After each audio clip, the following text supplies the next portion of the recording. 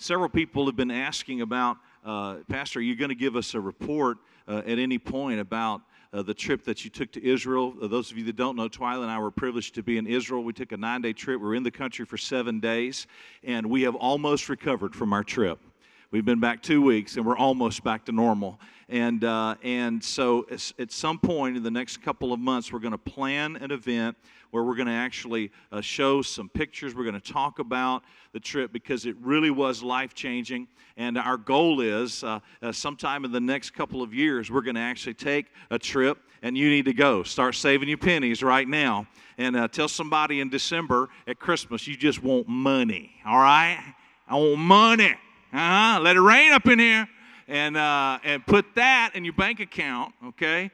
And get ready because we want you to experience what we experienced. And I shared a little bit last night in the production about standing on a hillside across from the shepherd's fields of Bethlehem, which is most likely, biblical scholars and people that study that culture believe that Jesus would have been born somewhere out in those fields in a cave. That we think of a stable, we think of a building, but in biblical days they kept animals in caves in the shepherd's fields. And that just sounds like the kind of place that Jesus would have been born.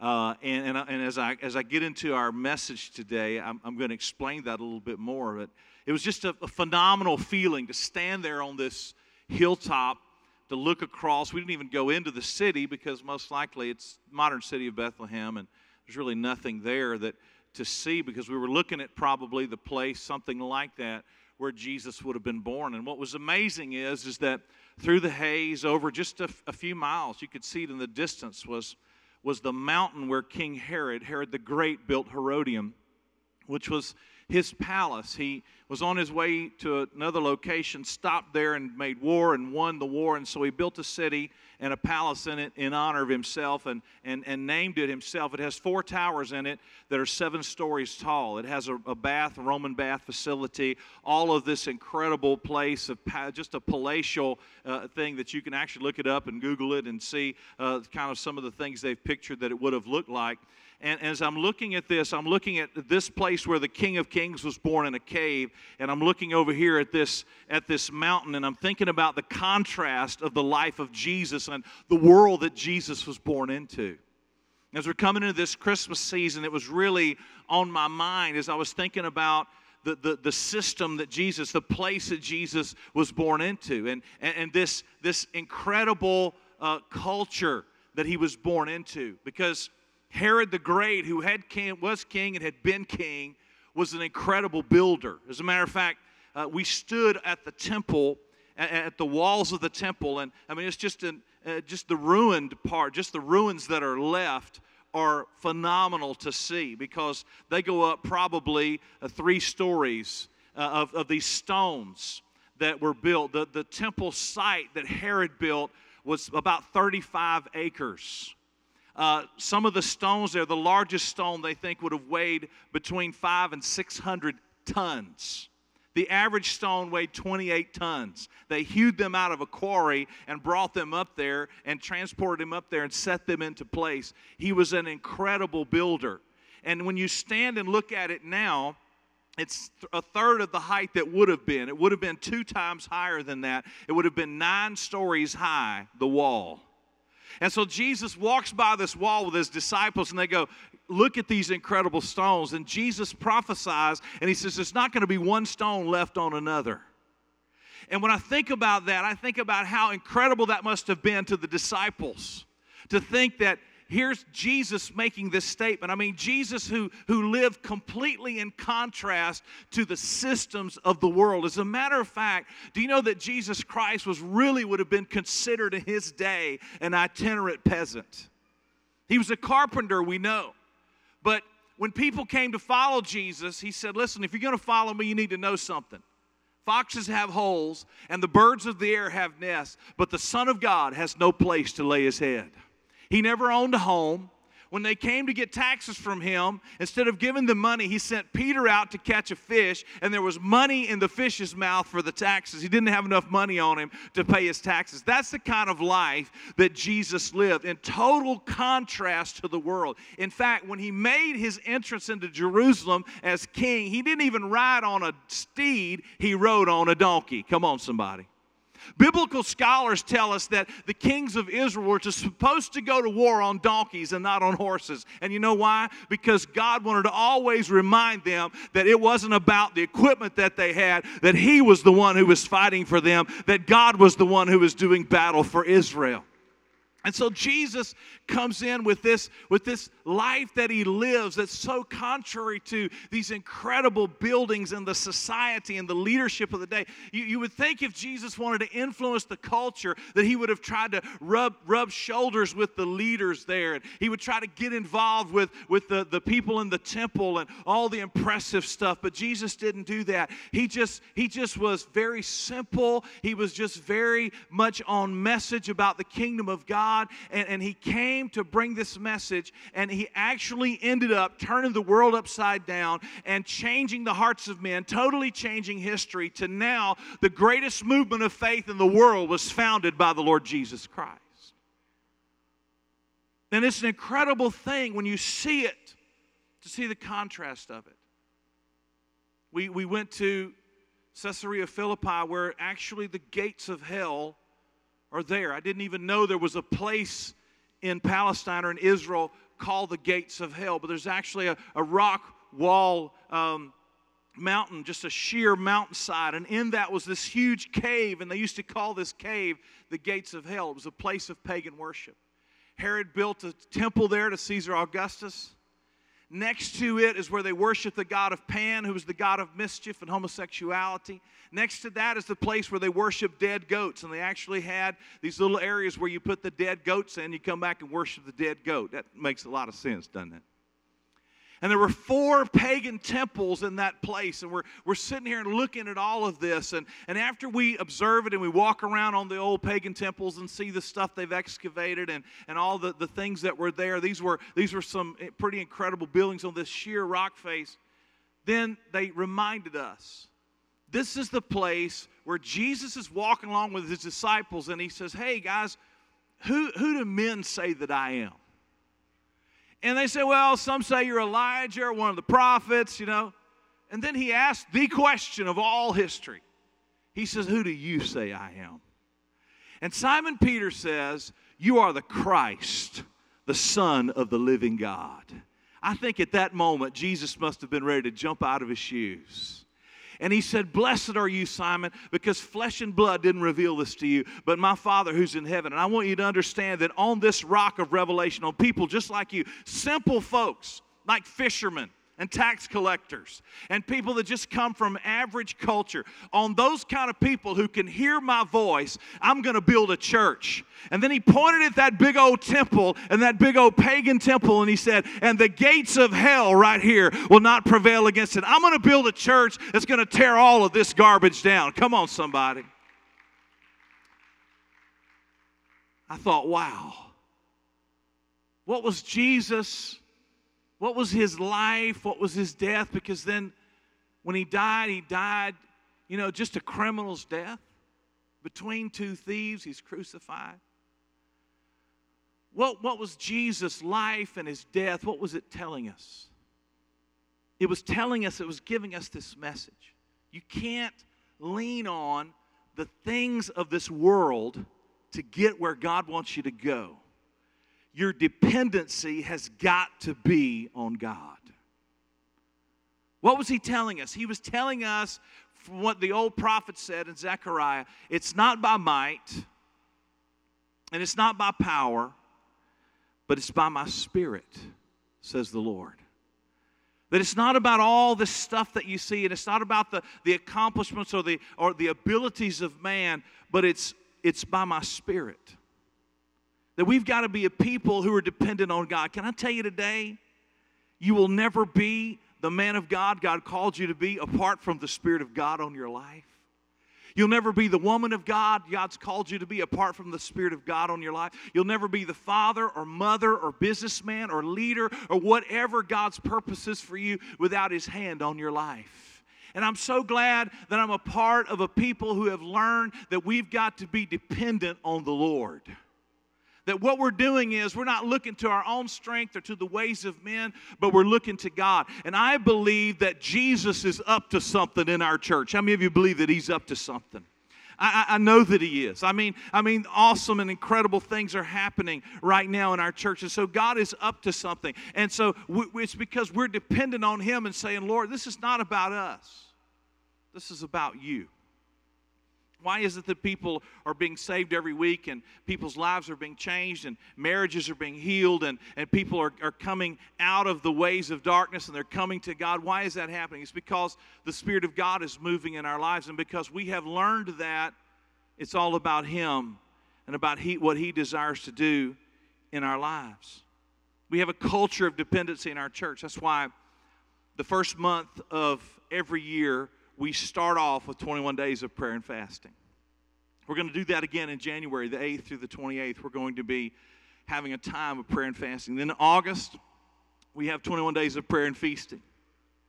Okay, that means after prayer, you go to Popeyes and get something, all right? So. But we have these 21 days of prayer because we say, Lord, right at the beginning of the year, we want to give You this time, and we're going to spend this time praying. We're going to spend this time going after You because we understand that right here at the beginning of the year, we want to say, Lord, we recognize that we need You. We recognize, Jesus, that You said, I'm the vine and You're the branches, and apart from Me, you can do nothing.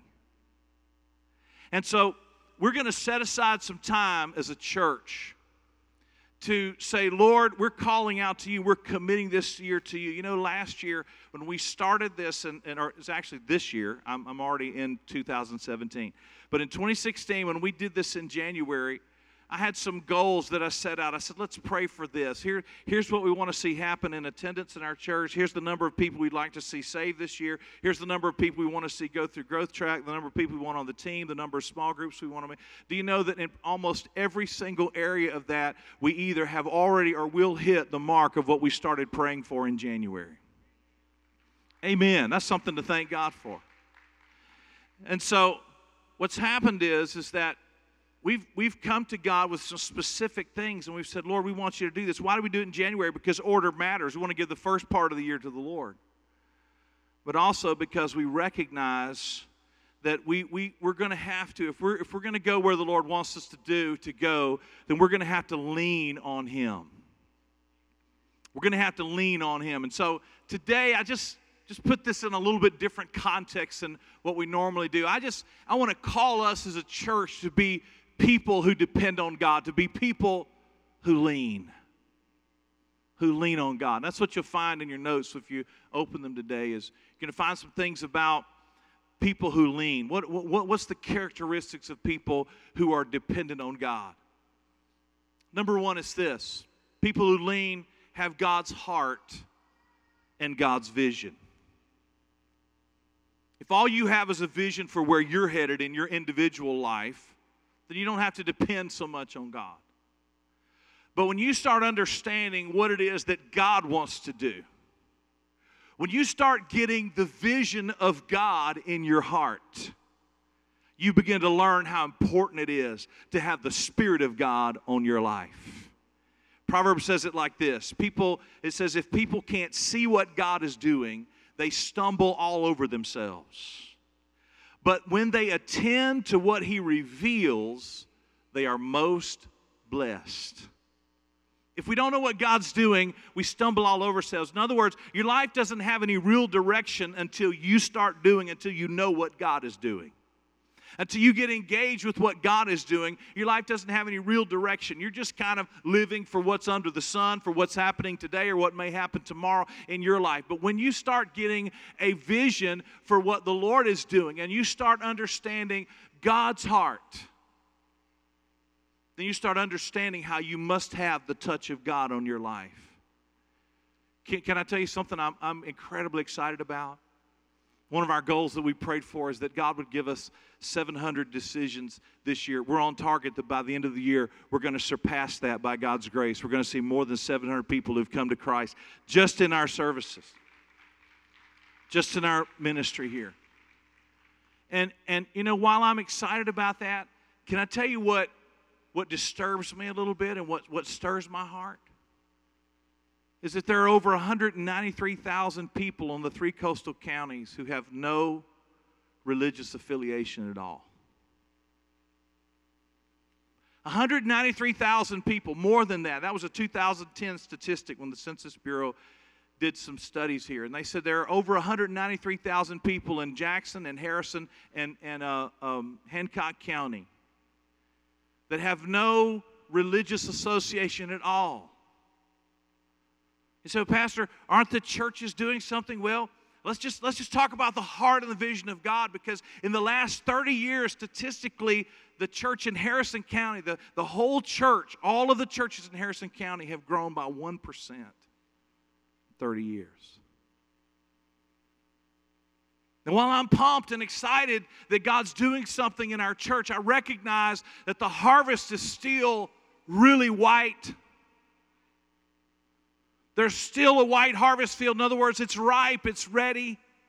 But there are still many people out there who need to hear the message of Jesus Christ. And that's why we can't get to the end of this year and go, boy, it's a great year and all these people got saved and all these people are on the team. Listen, all we're doing is getting ready. We're at the very beginning of what God wants to do. Can I tell you, somebody asked me today, Pastor, how do you make it through 2 services and then do a production? I said, well, let me ask you a question. How are you going to make it through 3? Because I want to have 3 services and 4 services and 5 services. Because what I want to see happen is I want to see more opportunities for people who are away from God to come into a place where they have a life-changing, life-giving experience, where they feel welcomed and warm, where they love the environment, but where they are challenged to turn their life over to Jesus Christ. Can I tell you that on this coast right now, there are hundreds of thousands of people who need to be mined for the kingdom of God. They need to be born again so that the gifts that are in them can be put into practice to help build the kingdom of God. And there are tens of thousands of them out there who are still waiting to hear. And I want God to help us reach a bunch of them in Jesus' name.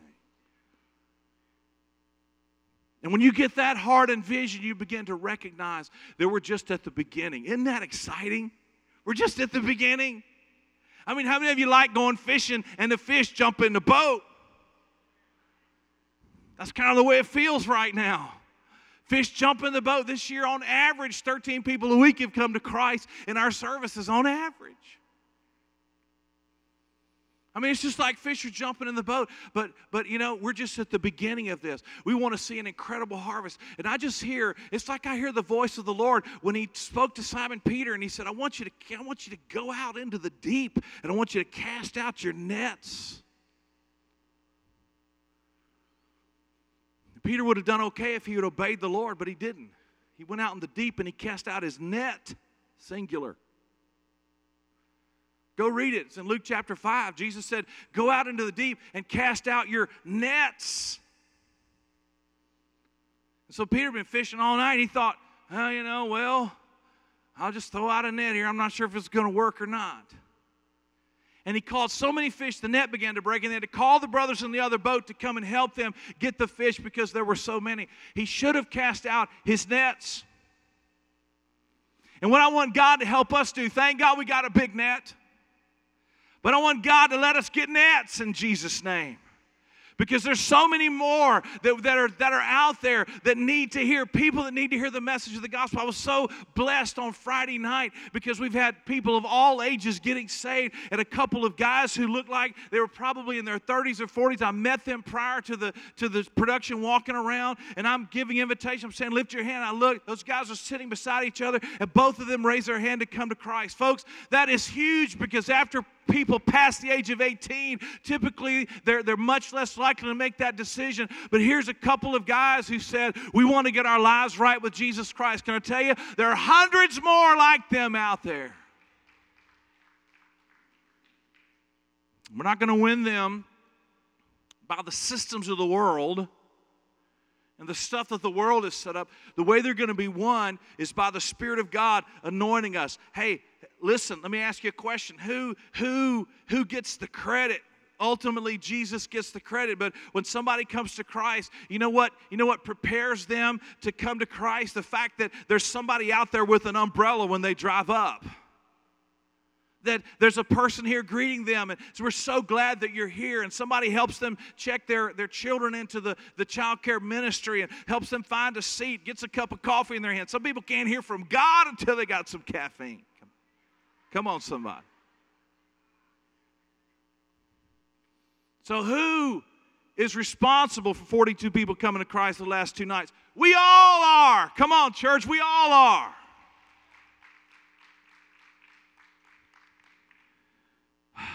I just really didn't mean to preach this morning. I'm trying to save my voice. It ain't working. So if I can't sing tonight, don't blame me, all right?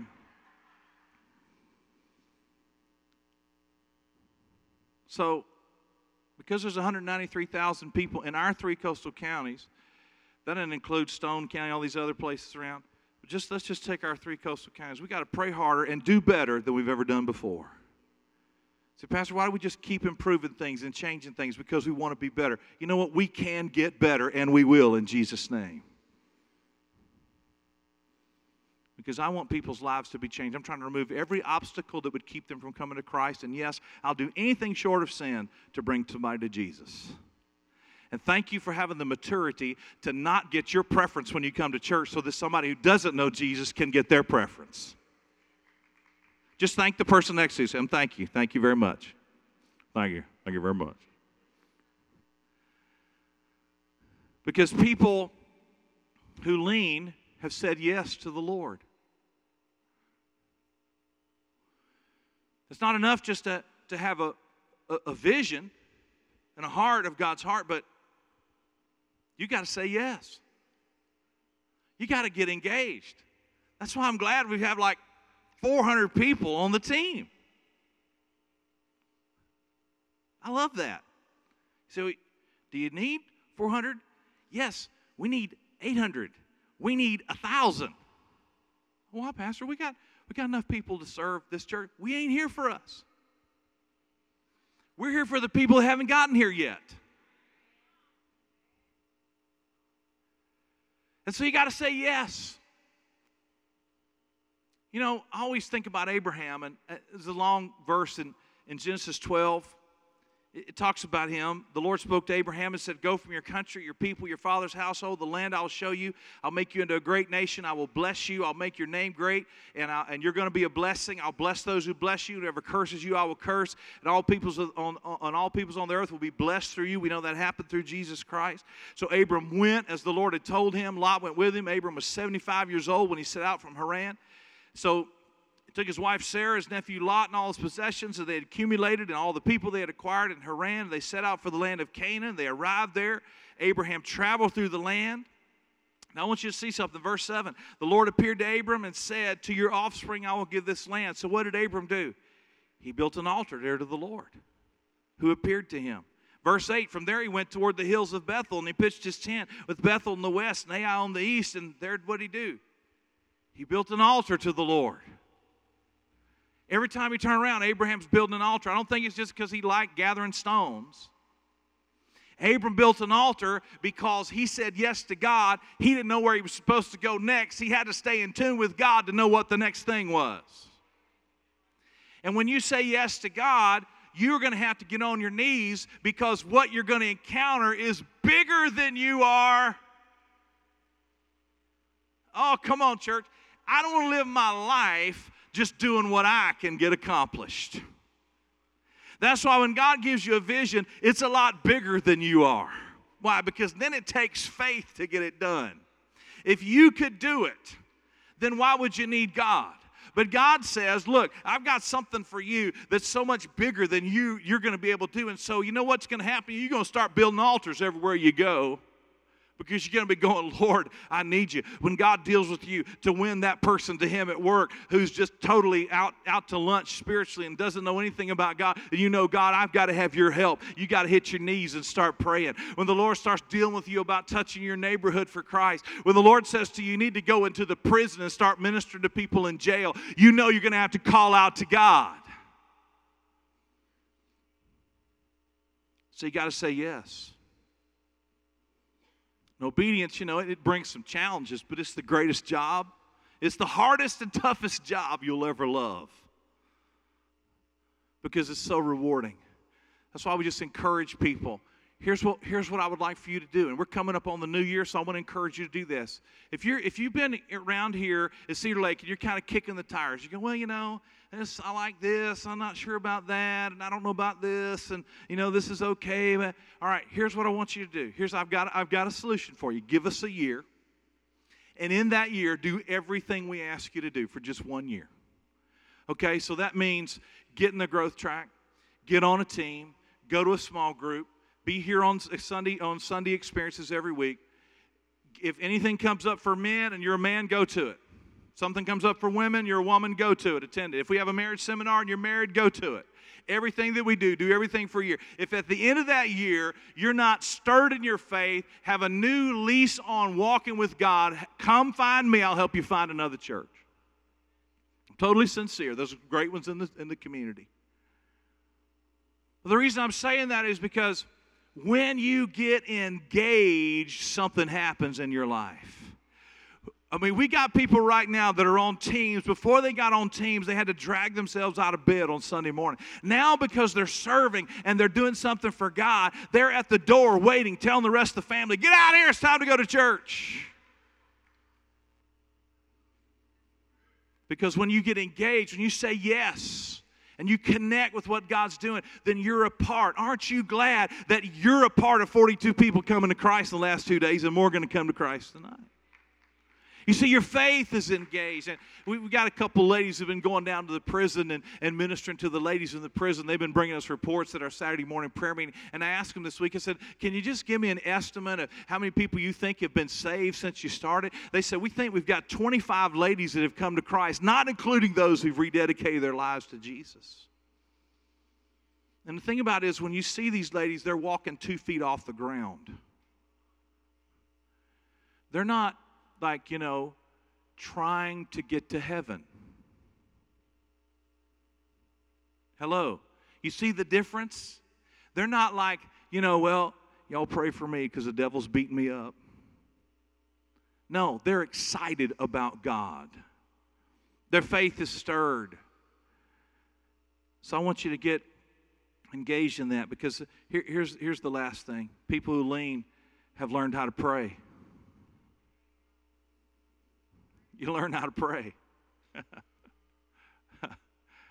You know, one time I was in Africa with a team, and we had just gotten we're so busy, I hadn't had time to put the cash for the trip in the safe, so I was carrying $6,000 with me.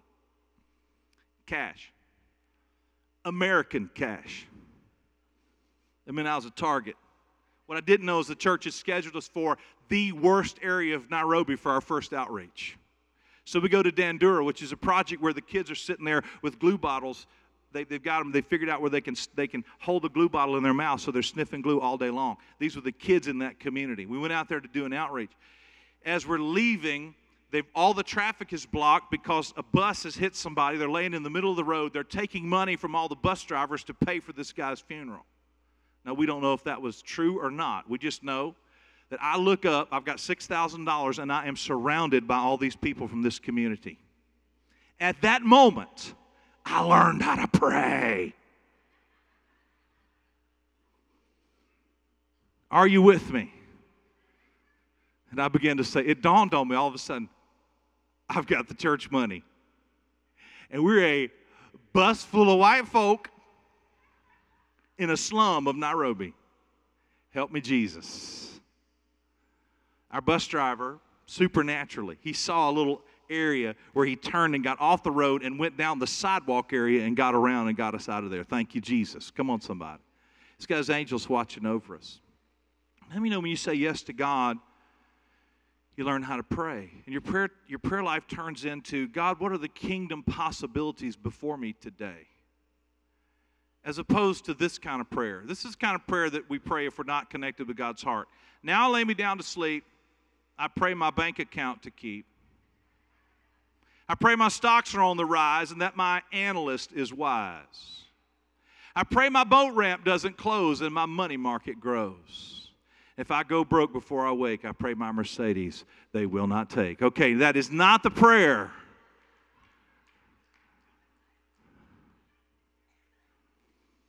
In fact, Luke 11, the Bible says that one day Jesus was praying. The disciples heard him. And they came to Jesus and they said, Master, teach us how to pray the same way John taught his disciples. Now, that's a very interesting question because these are good little Jewish boys. They grew up going to the temple. They knew how to pray. They just didn't know how to pray like Jesus was praying. And can I just challenge you today? I'm really asking God to give us a church full of people who want to and who know how to pray.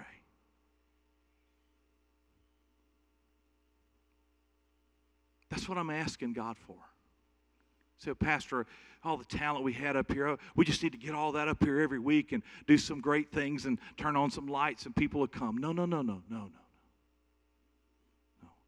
If we don't have the touch of the Master's hand, if we're not a people who say, God, we want you. We want your Spirit. We want your glory. We want your anointing. We want your power. Nothing short of it, God.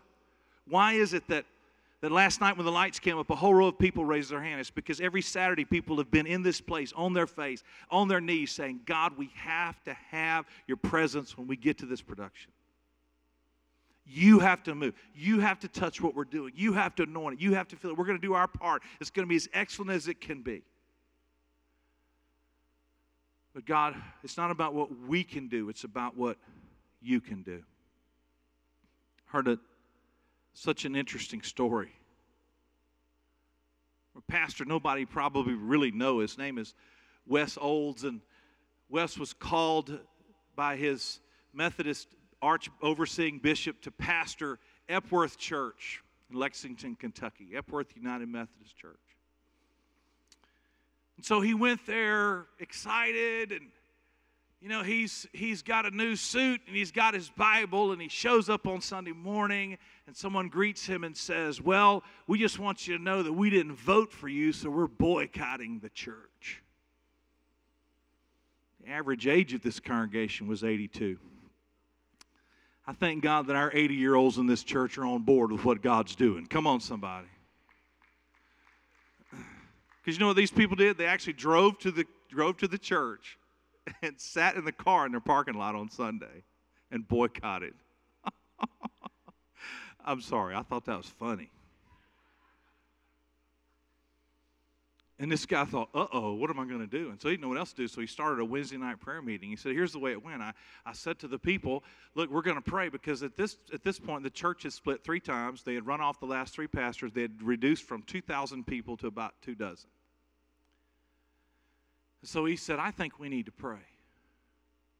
So here's what he did. He got up on Wednesday night and he said, if you feel like you want to pray, you want to lead in prayer, then just lead out and we'll just follow. I mean, there's maybe, with 24 people, there was probably about 10 folks at the prayer meeting, maybe. And so, he got up and said that, and then he would sit down, and nobody would pray. And so nobody got up and prayed. Nobody led out in prayer. And so they did that the first week, and then he got up and said, well, we'll come back next week. And they did that the second week, and he got up and said, well, we'll come back next week. They did it the third week, and for 7 weeks, nobody got up and prayed. He said, I was staring at the green shag carpet. That's one reason they were at 24. Anyway, I was staring at the green shag carpet thing. God, we can't have another week like this.